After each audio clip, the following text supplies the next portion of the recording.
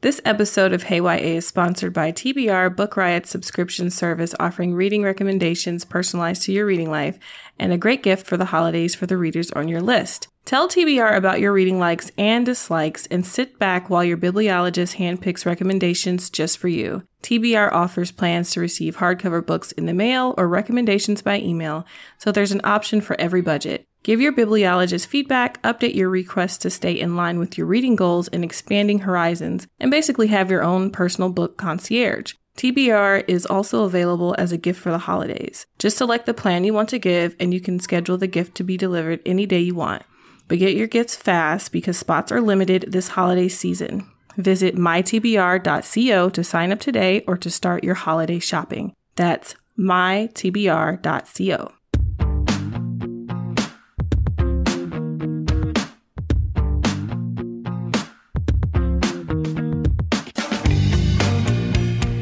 Welcome to episode 109 of Hey YA. From great new books to favorite classic reads, from news stories to the latest in on-screen adaptations, Hey YA is here to elevate the exciting world of young adult lit. Hey YA is a Book Riot podcast hosted by myself, Erica Ezeifedi, and Tirza Price. We are recording on December 16th. Tirza, how are you doing? I am great now that we are here talking YA books. How are you? I'm doing pretty well. I'm glad to hear you're safe. The weather is wild everywhere. It is.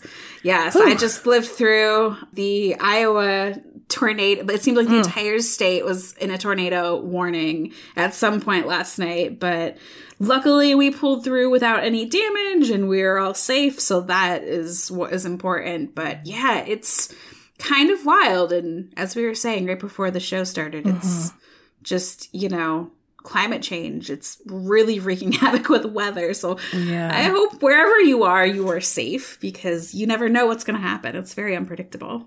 Seriously. So this is our final episode of 2021. I say that like a question because I'm like calculating in my brain like dates and...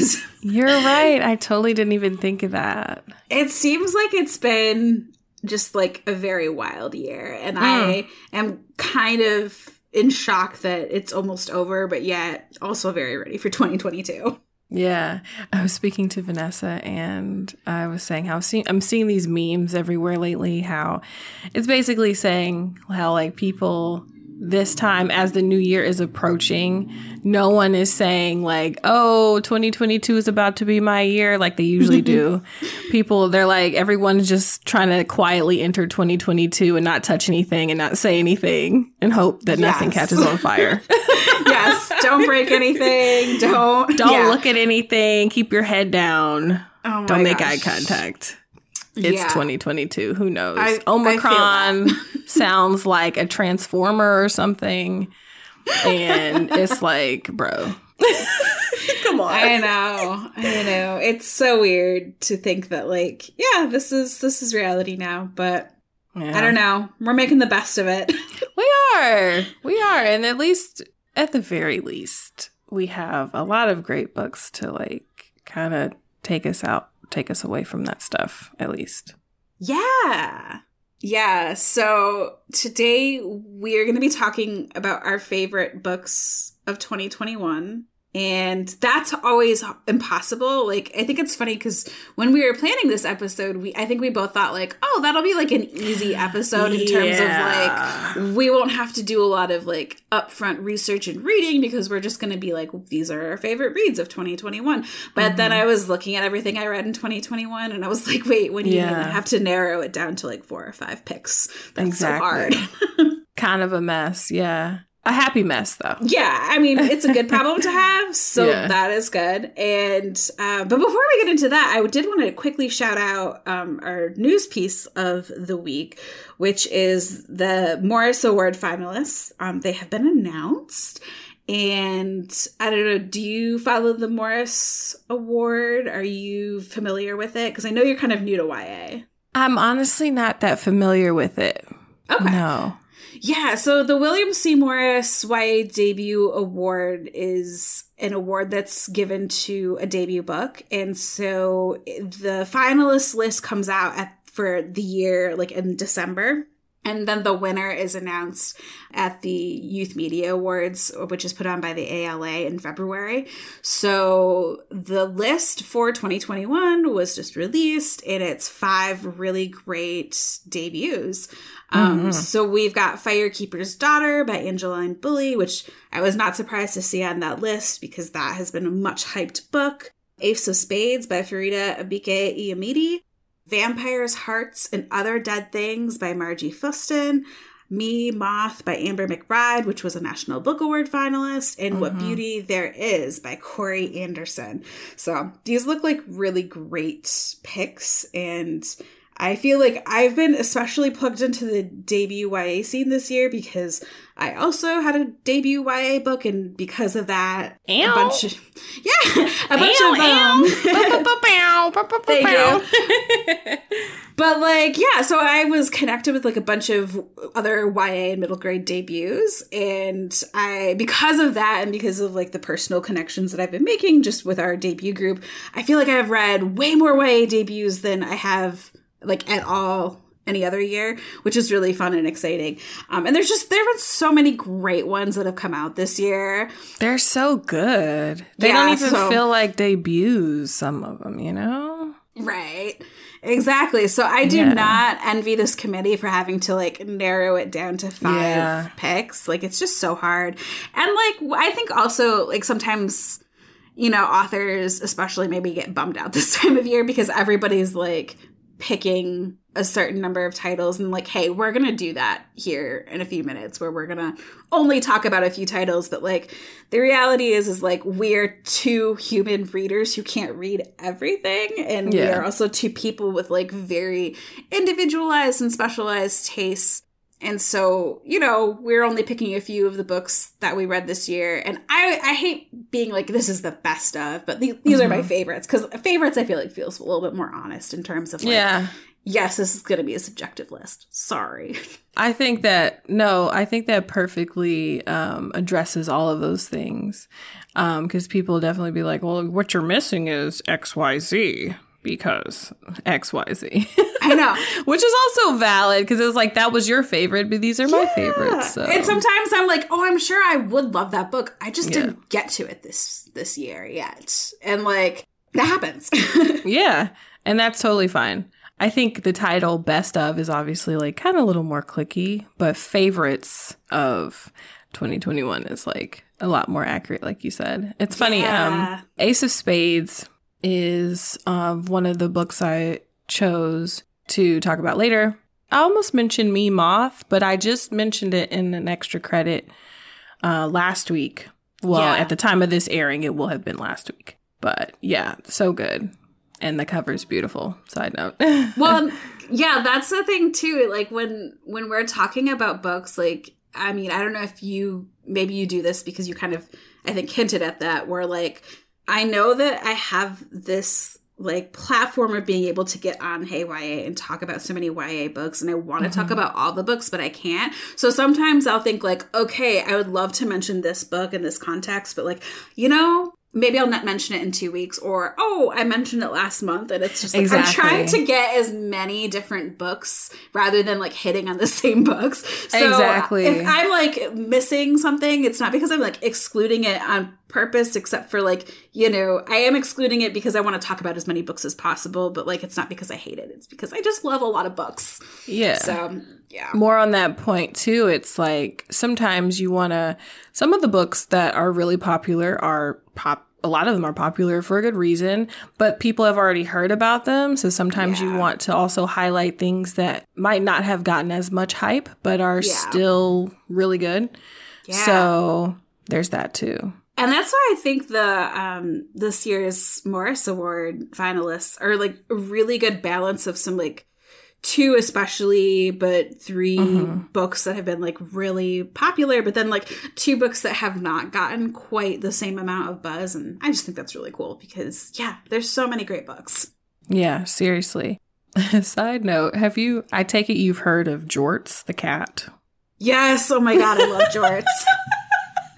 And let me just say that as the owner of 2 orange cats, they are a special sort of beast. Yes. And I have a cat who's totally a jorts. You have a jorts, Tirza? I do have a jorts. He's a lovable idiot. Oh, bless. I had a cat that was mostly orange but had white, and he was a little jorty. He was a little jorty as well. Jort-like. Yeah. I think he wasn't full jorts, but he was close. It's so funny. And now we're going to have to include a link to jorts in the show notes. Because if you haven't heard of jorts, he's just a very dumb but lovable orange kitty. And yes. I love it. And I thought HR handled that pretty well. Yeah. That was a whole saga that I'm like, I have to reread that at least once a week for the next couple of weeks. That gave me life. It was really great. It was so great. We'll definitely include that. Well, do you want to transition to our first sponsor and then we can talk about our picks for the year? For sure. Awesome. Well, this episode is sponsored by If This Gets Out by Sophie Gonzalez and Cal Dietrich. 18-year-olds Ruben Montez and Zach Knight are 2 members of the boy band Saturday, which is one of the biggest acts in America. Along with their bandmates Angel Fawn and John Braxton, the 4 are teen heartbreakers in front of the cameras and best friends backstage. But privately, cracks are starting to form. Their once easy rapport is strained under the pressures of fame, and Ruben confides in Zach that he's feeling smothered by management's pressure to stay in the closet. On a whirlwind tour through Europe, Ruben and Zach come to rely on each other more and more, and their already close relationship evolves into a romance. But how can they hold tight to each other when the whole world seems to want to come between them? If This Gets Out is a new audiobook from Sophie Gonzalez and Cal Dietrich, and it's out now. Sounds pretty good.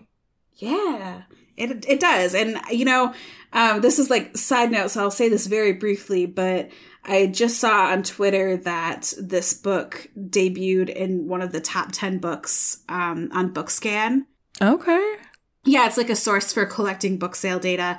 It's not like the definitive source, and it's not always 100% accurate, but I mean, what's interesting is that every book on that top 10 list, except for If This Gets Out, hit the New York Times bestseller list. So that's like a little bit shady, and that makes me very angry for the authors. So definitely go read If This Gets Out, because not only does it sound delightful, but it sounds like, it's being unfairly treated when it comes to book sales. So that's not very cool. And that is so weird, too. A little addition on your side note, it's like, if the books are selling, don't you want to sell more of them? Obviously, it's popular. Why would you exclude the book? Yeah, there might be some, little bit of homophobia there. I don't know. Yeah.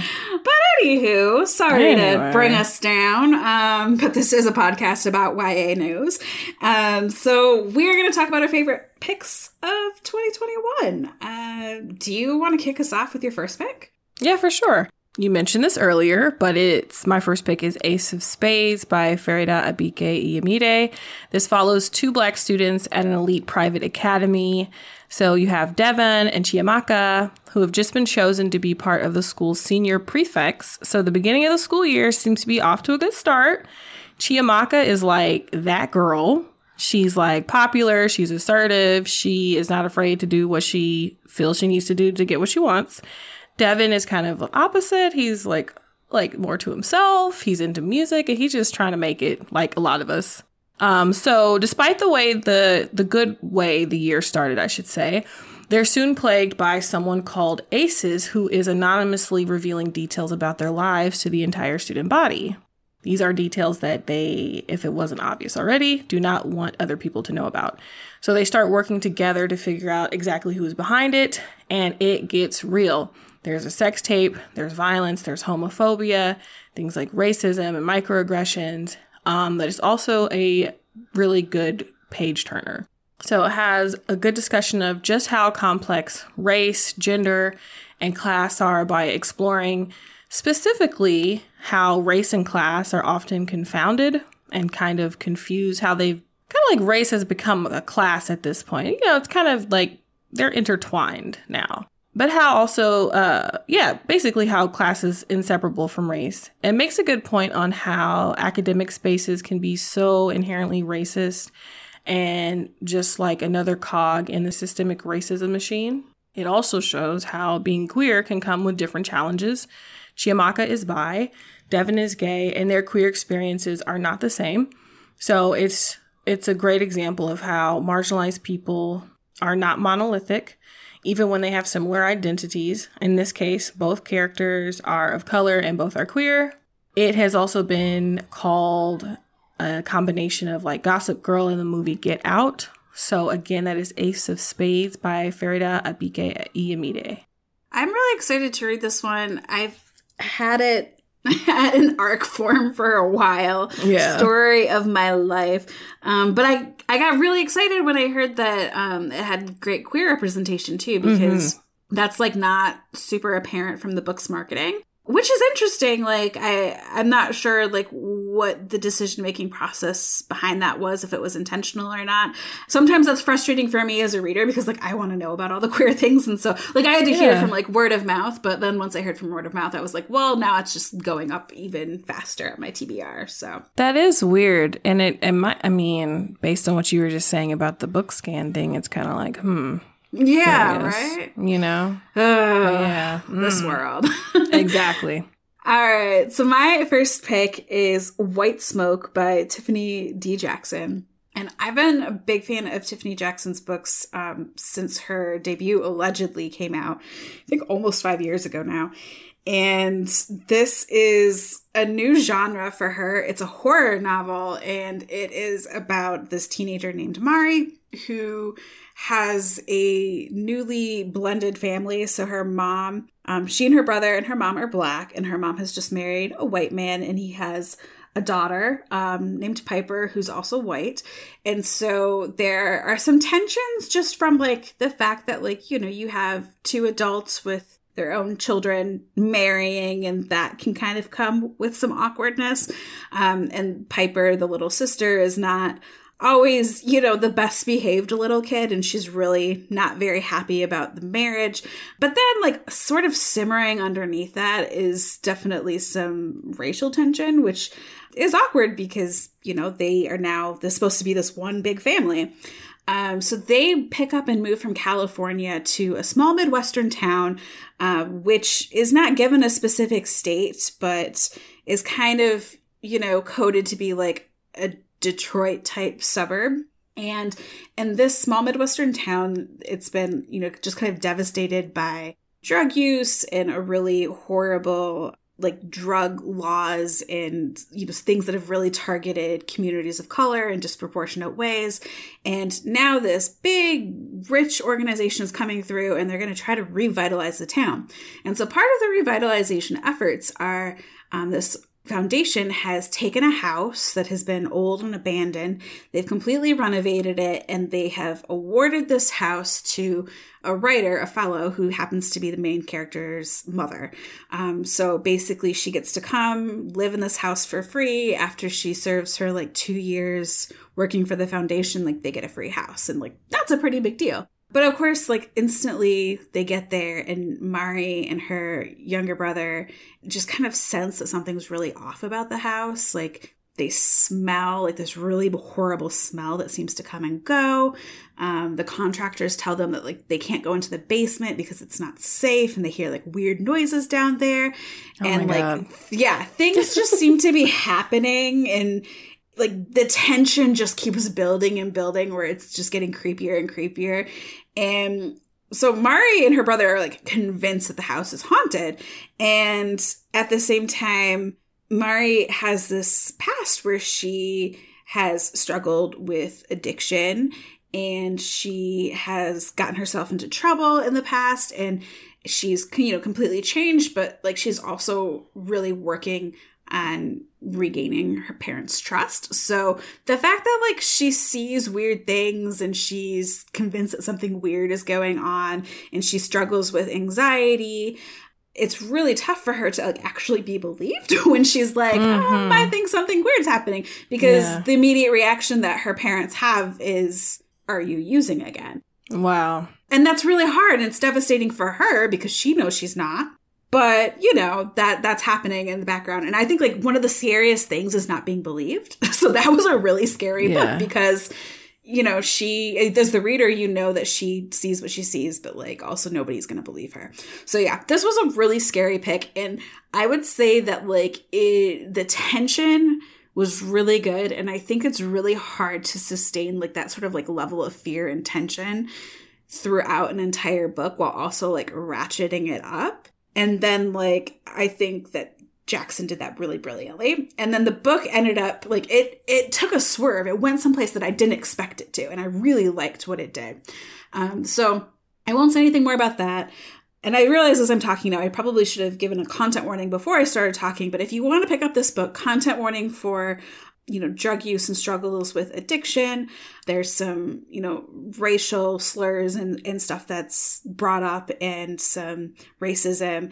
So just be aware of that. I also think that one thing that's really notable to me about this book is that I think the author did a really good job of kind of taking like a nuanced look at marijuana use and just like the kind of, you know, preconceived notions that society tends to have with, you know, people who use marijuana and, you know, what that means and like what that looks like in society, but like also like it's not always your stereotypes. Yeah. And I thought that was especially interesting because we're living in a time now where like marijuana use is becoming legalized across the states, but it's not legalized everywhere. And so it can kind of be like this, I don't know, a weird and awkward issue, but this book was just notable for me because it did not kind of go where you would expect it to go in that sense. And it was a much more nuanced take. So that's White Smoke by Tiffany D. Jackson. Excellent book. Well, I'm sold. I don't know. Yeah, I remember that coming out in like as a fall release. And I remember being really interested in it, but I haven't gotten to it yet. I'm going to have to get to it sooner rather than later after that ringing endorsement. Yeah. Okay. So it sounds really good. I'm like a chicken too. So if you can sell me a scary thing, like hats off to you because I am scary. Like you're talking about they moved to a house and they were hearing noises. Yeah. The people I know would be like, okay, so can you call the real estate agent back because this isn't going to work out for me. Right. Oh, okay. Yeah, it was so scary. Yeah. Not when the lights are off, but I'll read it otherwise. So my next book is 6 Crimson Cranes by Elizabeth Lim.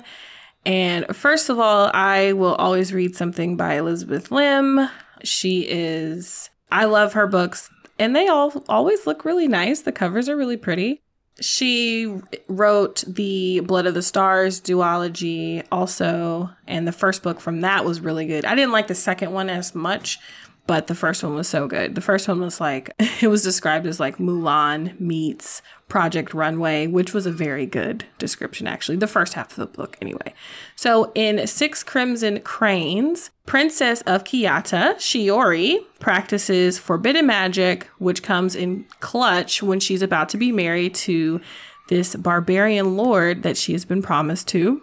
The wedding is accidentally but gloriously delayed because of her magic.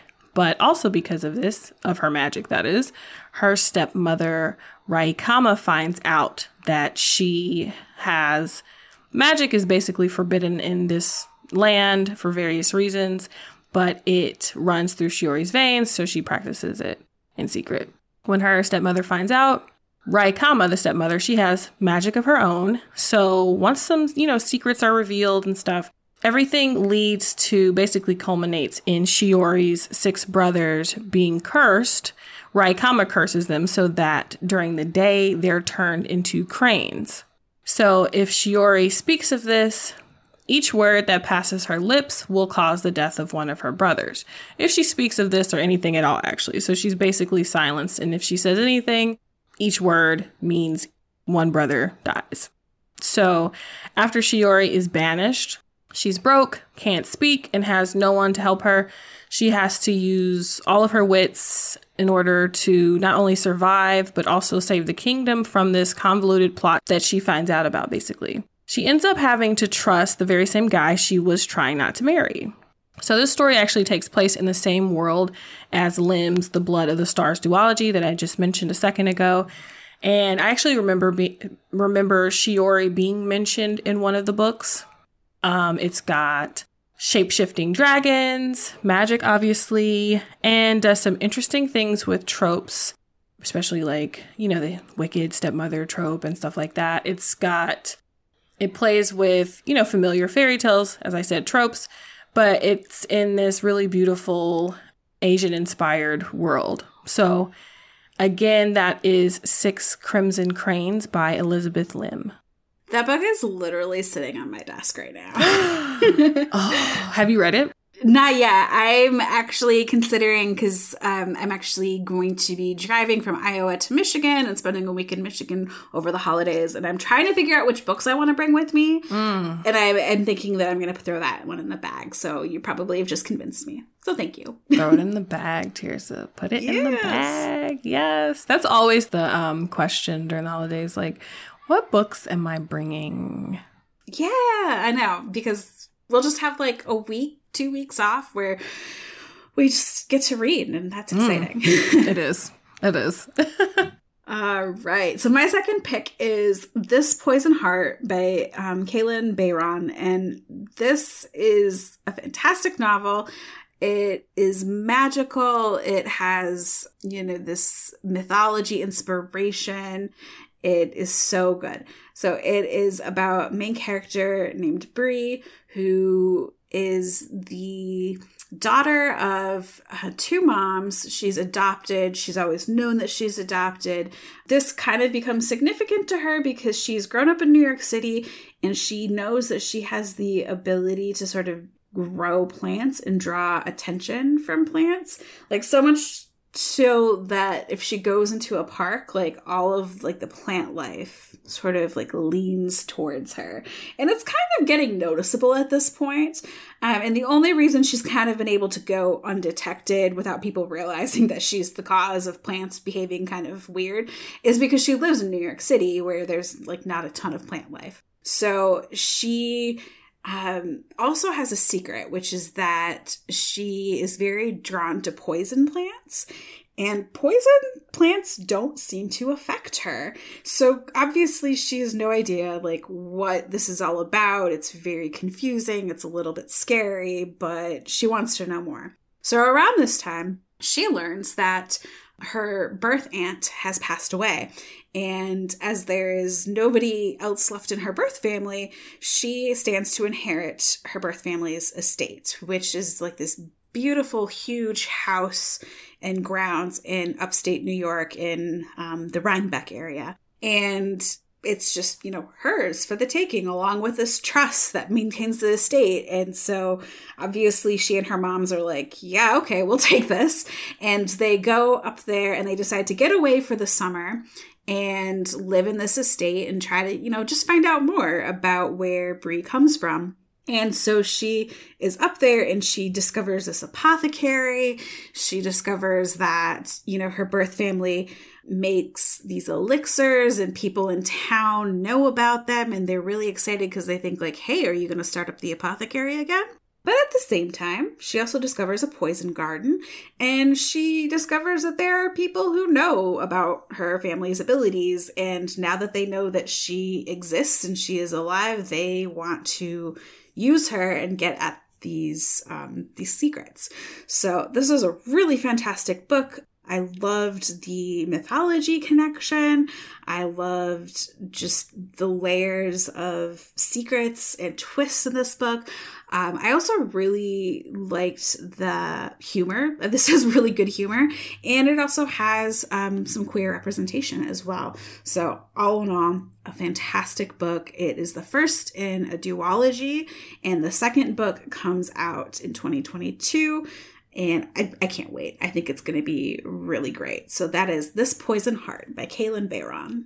That's one that I actually have laying around in my living room. So yeah, I need to get into that. Between that and White Smoke, I'm being reminded of Daphne by Rebecca Du Maurier for some reason. Oh, yeah. Getting like Rebecca teas, like the two of them. Like I think Like This that Poison good Heart. gothic. Yeah, because of the estate. And then White Smoke just kind of sounded like how the house was, tormenting her and stuff like that. Yes. So I just got Rebecca Tease. I thought I was sure. I love Rebecca, and I like that these two books are like, they go in very different directions, but like, if you also like those Rebecca vibes, you'll like both of those books. Yes. So time for us to get into another sponsor. We are also sponsored by Sip Spy. Is there anything better than curling up with a new book and a hot cup of tea? Sip Spy makes discovering tea fun, personalized, and affordable. The Sip Spy box is the only multi-brand personalized tea subscription box. Each month, Sip Spy matches you with delicious teas from over 150 global tea brands, big and small, based on your unique preferences. Gift cards and subscriptions are available at www.sipsby.com. C-O-M. Subscribe and you'll receive 4 new teas each month, chosen just for you. Each Sip Spy box includes loose leaf teas, bag teas, or a mixture of both based on your preferences, and makes 16 or more cups of tea. Sip Spy accounts for your caffeine tolerance, flavor preference, and even your dietary needs. So I got my box of Sip Spy tea. I got the instant masala chai, tropical punch blend, a black tea called August Uncommon Low Country, and an organic jasmine green tea. And it came right in time because it got a little colder and I was like in a tea drinking mood. I was in a warm beverage mood, but not coffee. And all of these teas they're delicious with or without sweetener. And I really love the August Uncommon Low Country. It has like a touch of sweetness to it. Follow at Sip Spy on Instagram for weekly giveaways and more. For podcast listeners only, use the code HEY for 50% off your first Sip Spy box at www.sipsby.com. Thanks again to Sip Spy for sponsoring this episode. I feel like I just have to say as an aside, my Sip Spy subscription turned me on to August tea as well. But instead of Low Country, they sent me a version called Psycho Candy. And I don't mean to be like offensive if that term offends anybody. It's just what the tea is called. It's called Psycho Candy, and it is so good. It tastes like a pumpkin spice latte, but without the sweetness, but like the flavor. Oh. And it's my new favorite tea of 2021. So I would not think that a name like that would be pumpkin spicy. Yeah, it's kind of not like think that. It's very fall and like it's flavorful and robust, but it's not like too sweet, but like it's just a hint of sweetness. Yeah, it's excellent. Yeah. That's too much sweetness can ruin it. It's just like, ugh, I'm drinking syrupy sludge. I'm kind of curious, Tirza, what were your other, I'm going to like compare our tea preference. What were your other picks they got for you? Mostly like a floral sort of pick, which is what I liked. And then they sent me this like white Christmas stash tea that I just adored. And I'm out, so I'm going to have to go buy some more. But the cool thing about Sip Spy is that like if you get a subscription with them and they send you a tea that you really like, if you go to their website, they usually give you like discount codes to like then go and get more of that same tea. So. Oh, I didn't even know that. That's nice. Yeah, I'll probably do that. Good looking out. So the next one of my favorite books of the year is called One of the Good Ones by Micah Mulit and Maritza Mulit. They are a sister writing team, which I think is really cute, and also goals. I could never corral my siblings to do that, though, but that's fine. That's fine. So there is a content warning here for death and racism and stuff like that. So, Kezzie Smith has died while in LAPD custody after having attended a social justice protest. She was only 18. Because of her good grades and her activism, and she was like very much into school, and she was like a history buff and all this stuff, liked by a lot of people. She's seen as, quote, one of the good ones, end quote, which refers to basically the value we place on victims' lives. In this book in particular, that phrase is referring to victims of police brutality who are often Black But I think it also refers to something a lot of Black Americans have experienced, which I'll try to express concisely as possible. But it's basically like, it's a very weird idea held by some non-Black people that if you, as a Black person, reject things that are coded as being inherently Black, then you're like one of the good ones, to use the phrase, the title of the book, which implies like to be Black is inherently bad. So like, in order to be seen as a worthwhile, like valuable, contributor to society, you have to shed that part of you to be of value in society. And I've noticed that some Black people, in trying to get that approval from white people, really, that they will try to prove that they're not Black type of thing. This probably, well, I'm guessing it also happens with other minority groups, but just I'm privy to the Black experience, obviously, so I can speak on that more. So Kezi's sister, Happy, is definitely not one of those who would be viewed as a quote unquote good one. She was skipping school at one point, I believe. She was partying, getting drunk, and stuff like that. And so people judged her as, she's a little temperamental at times. So Kezi starts to take issue with how her sister is being kind of martyred by the media. And she starts to ask the question like, okay, my sister is being portrayed as this perfect angel. And there's a subtext in how she's portrayed. And again, that is just speaking to the title, one of the good ones. Kezi's sister, Happy, is basically taking issue with the implications of like, oh, this girl, Kezi, who died, she was one of the good ones. Therefore, we should, honor her death and, put her on a type of pedestal, because it implies that if she were not that model citizen that someone else had determined to be a model citizen, like, someone else determined the criteria for that. I mean, if she were not that, then her death would, not be valued or seen as important. So Happy takes issue with that. Happy starts to explore her family history, and this whole journey leads her to embarking on a road trip with her other sister, Jenny, and they both use the Negro Motorist Green Book as a guide, and they uncover some very interesting things about their family and about Kezi. I don't think I mentioned this book when I was speaking to Kelly, but I did mention how I thought it would be cool to have like an upgraded Negro Motorist Green Book. That's just an aside. I spoke to my friend about it. I feel like it'd be cool, like online. I don't know. I think that would be interesting. But yes, so it's just a very interesting book. It looks at the social justice movement type of, and the people that why do we uplift other people, some people versus others, I mean. So yes, definitely pick it up. Again, it is one of the good ones by Micah Mulit and Maritza Mulit.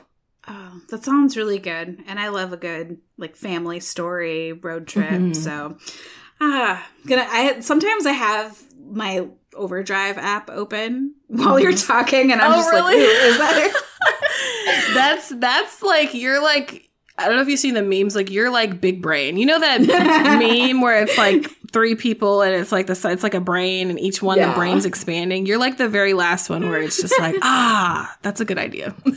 That's funny. Yeah. So my third pick is She Drives Me Crazy by Kelly Quinlan. And this is just a really fun and feel-good lesbian romance for teens. So Kelly Quinlan's Late to the Party was one of my favorite books of 2020.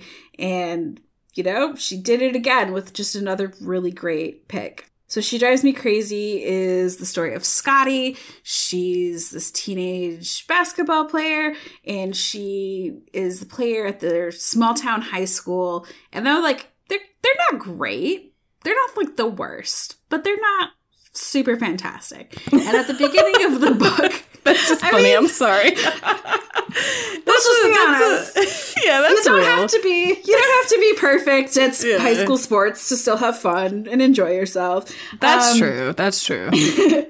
But at the beginning of the book, Scotty's really upset because her girlfriend Tally has decided that, like, she wants to go to a high school where the basketball team is better and they take basketball more seriously. And so she has transferred to the next town over, which is like slightly richer, slightly flashier. And even though like this town is like literally 10 minutes away, Tally broke up with Scotty because she wanted a fresh start in a new high school, new basketball team. So like the openings, I know, it's so mean. That's pretty rough. Also feel bad for Scotty. So the opening scene of this book is Scotty and Tally, their teams are facing off in a basketball game. And like Tally's team is just crushing Scotty's and she's really upset about it. And she's like hurt over the breakup and it just goes really poorly. So then after the game, Scotty gets into a fender bender with the school's like sort of like ice queen cheerleader stereotype. And her name is Irene. And they get into a fender bender. It's really awkward. Scotty kind of has like this like sort of strained history with Irene. She's like half afraid of her, half like despises her. But when their parents show up and they figure out like, oh, okay, this was, you know, just an accident. They are like, well, you know, you two can carpool until the cars are fixed. And Scotty realizes that carpooling with Irene to school gets the rumor mill going, and like Tally finds out and is like, oh, are you dating her? And Scotty's like, oh, that makes you jealous, does it? Wouldn't you like to know? Right? So Tally and Irene come to this agreement where they both have something that the other wants, and they have this like fake dating agreement, and they also hate each other. So I mean, like, it ticks so many boxes for tropes because you got that's enemies a good to lovers, you got fake dating. So they're in this like fake dating scheme, and like one of the most hilarious and charming small town settings I've ever read, where like they are like the Christmas capital of the South, and their town is like called Grandma Earl, and their mascot are like reindeer. It's hilarious. I love it so much. That's funny. That's like perfect timing though. That's a good little seasonal read. It's like a good seasonal read that's like not like fun. Explicitly about Christmas, but it has a lot of Christmas vibes in it as well. So yeah, and it takes place over the holidays. It's a really great, funny book. And of course, as they're fake dating, they realize that they have real feelings for one another. But then Scotty also has to sort out like her feelings for Tally, whom she's trying to make jealous. And then like the fact that like maybe her relationship with Tally wasn't the most healthy relationship on the planet. So I really enjoyed this book. One thing I think that Kelly Quinlan does really well is just like really good relationship dynamics and character dynamics between like siblings and friends and love interests. Like it's all just really excellent. So She Drives Me Crazy by Kelly Quinlan. I loved it so much. And if you really liked this one, go read her other book, Late to the Party. She also has a self-published book called Her Name in the Wind, which I have not read yet, but now I have to go read because I loved her other two. This sounds like a really just like a fun, like you said, like a fun like romp. It was. Yeah, and again, I do like a good seasonal.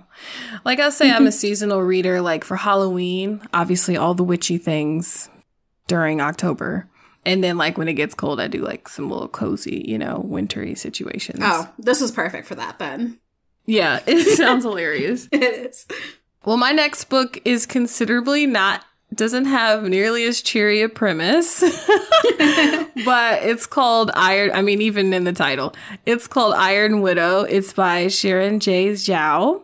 So in Wuxia, the patriarchy is raging and boys look forward to pairing up with girls to provide the yin to their yang. In doing so, both will be able to pilot these giant war machines that they use to fight monsters.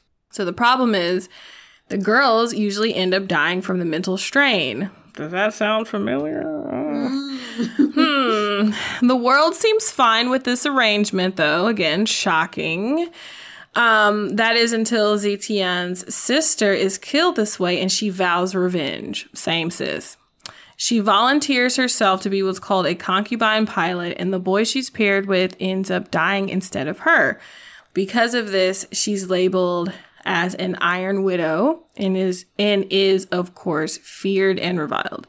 to tame her, basically. They pair her with Li Shimin, who is considered to be one of the strongest pilots and like very formidable himself. So it's got a lot of, well, I would say with a lot of science fiction and fantasy, you know, there are a lot of analogies for current social ills and stuff like that.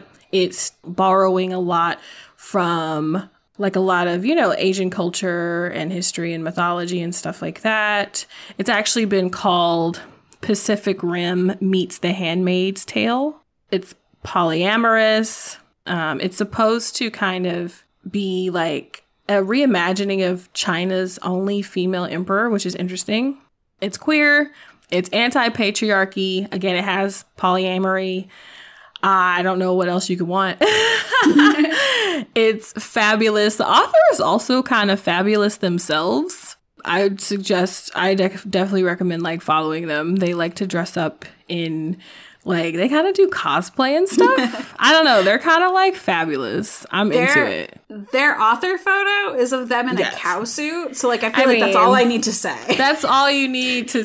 And I know there was a picture on Twitter because I think their pronouns are like they, them preferred, but like they're fine with like she, her as well. And there's a picture of them just dressed in different outfits that like kind of cross, you know, the gender spectrum or whatever. And I don't know, I just like people dressing up in things and contacts and all that extra stuff. So they're extra in the ways that I like. And I think they definitely translate to this book in a very good way.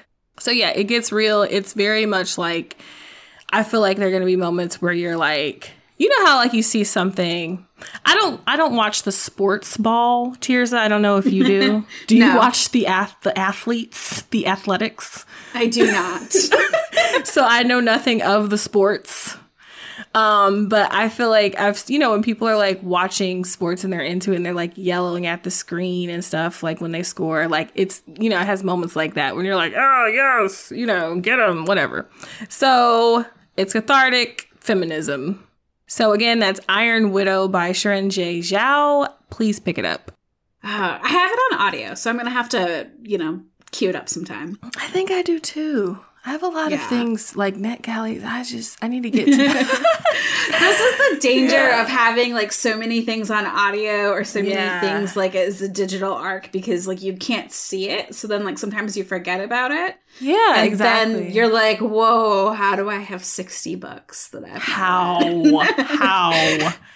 Oh my gosh. Yes.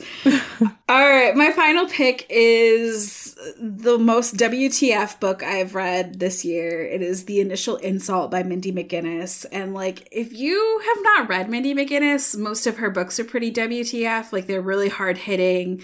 I don't want to say this because sometimes I feel like people use it as an insult, but like they kind of go for the shock value, but like not in like a sort of shallow way. Like they do shock, and then like they also have like good substance to them as well. So The Initial Insult came out earlier this year. It is a loose retelling of The Cask of Amontillado. There is a ton of Edgar Allan Poe like Easter eggs hidden throughout this book. It is the story of Tress Montour, who used to be best friends with Felicity Turbinato. When they were kids, Felicity was sleeping over at Tress's house. Felicity had like, you know, an experience where she had to go home in the middle of the night, and she demanded that she go home in the middle of the night. So Tress's parents were like, okay, fine. So they left Tress home alone, and they put Felicity in the car to take her home to her parents in the middle of the night. They're like 8 years old, and there was some kind of accident, and basically Felicity was found the next morning on the riverbank and no sign of Tress's parents. Like, people just don't know what happened to them. And so since then, Tress has been living with her grandfather, who is like low-key abusive but very neglectful, and she's not in a very good position, and she's just like consumed by like what happened to her parents. And she and Felicity are no longer friends. Felicity has done everything she can to forget about that night, and the official story is always that like she doesn't remember what happened. Like, she was in the car one moment and then she was like found the next, and she doesn't know what happened between that point. And Tress is like, that's BS. She has always been convinced that Felicity holds the secrets to her parents' disappearance, and she is pushed one time too many and decides that she's going to take matters into her own hands. She's going to make Felicity tell her what happened to her parents. And if Felicity doesn't do it, then she'll get her revenge. And she figures either way, the score will be evened. So she decides to lure Felicity to a party that the entire town is having in the midst of a horrible flu epidemic, which too real. Oh my God. And too soon. they're partying in this house that's abandoned in the woods, and she lures Felicity into the basement and she's bricking her up behind a coal chute. Oh my God. And basically every time Felicity doesn't tell Tress what she wants to hear, she adds another layer. And like this house is scheduled to be demolished very soon. So yeah, it's like really intense. And so the whole book is like the party and what's going on, but then it is also flashbacks from both Tress and Felicity's point of view to the previous years of like how their friendship fell apart and like working up to like what really happened. I will say that this book, for people who don't like this, it has a very obvious cliffhanger ending. And I don't mean like an open ending. Like, no, this is a legit cliffhanger ending. The second book comes out in a couple of months. It's called The Last Laugh. It's a duology. So by the time you're listening to this, you can probably pick up this book and know that the second book is coming really soon. I have been dying since February because I read that book and I was like, wait, what happens next? So it's so good. It's so good. I have a lot of theories. So good. I have a lot of theories about what actually is going to happen, but I won't say anything because I just feel like people need to go out and read this book for themselves. And also the Edgar Allan Poe connections are really kind of fun, especially if you've read any Poe. But even if you haven't read Poe, you don't have to know his work to still really enjoy this book. But it is intense, and I just do want to give a warning for, neglect, abuse. There's animal death and animal cruelty in here. It's not like super explicit, but it happens. And yeah, it's an intense book, but I really enjoyed it and I can't wait for the second book. That is The Initial Insult by Mindy McGinnis. That is very, that's a lot. It's a lot. But, these books all sound amazing. The ones that you mentioned, they've all been added to my TBR. That's already exploding. If they weren't already there, some of them are already there. I feel like we did a good job of like picking books that each other hadn't read. So we have like a really wide variety this time around. For sure. Next, our first episode for the new year will be our most anticipated 2022 releases. So that's something to look forward to. Thank you so much for tuning in this week. Please leave feedback about the show on Apple Podcasts to let us know how we're doing and help others find us. Email us at heyya@bookriot.com. Don't forget to visit bookriot.com for newsletters, more podcasts, and all things bookish. Thanks again to today's sponsors for helping making this show possible, and thanks to our awesome audio editor, Jen Zink. You can follow me at Erica_EZE_. Erica spelled with a C, ERICA. And Tirza, where can they find you? You can find me on Twitter and Instagram. I hang out at Tirza Price. That's TIRZAHPRICE. Nice. All right. So we'll talk to you again next year. Woo! Happy New Year and happy reading. Happy New Year. Yes. It feels so weird. It doesn't feel like it's a new year, but yes. Happy New Year, everyone. Happy reading. See you in 2 weeks.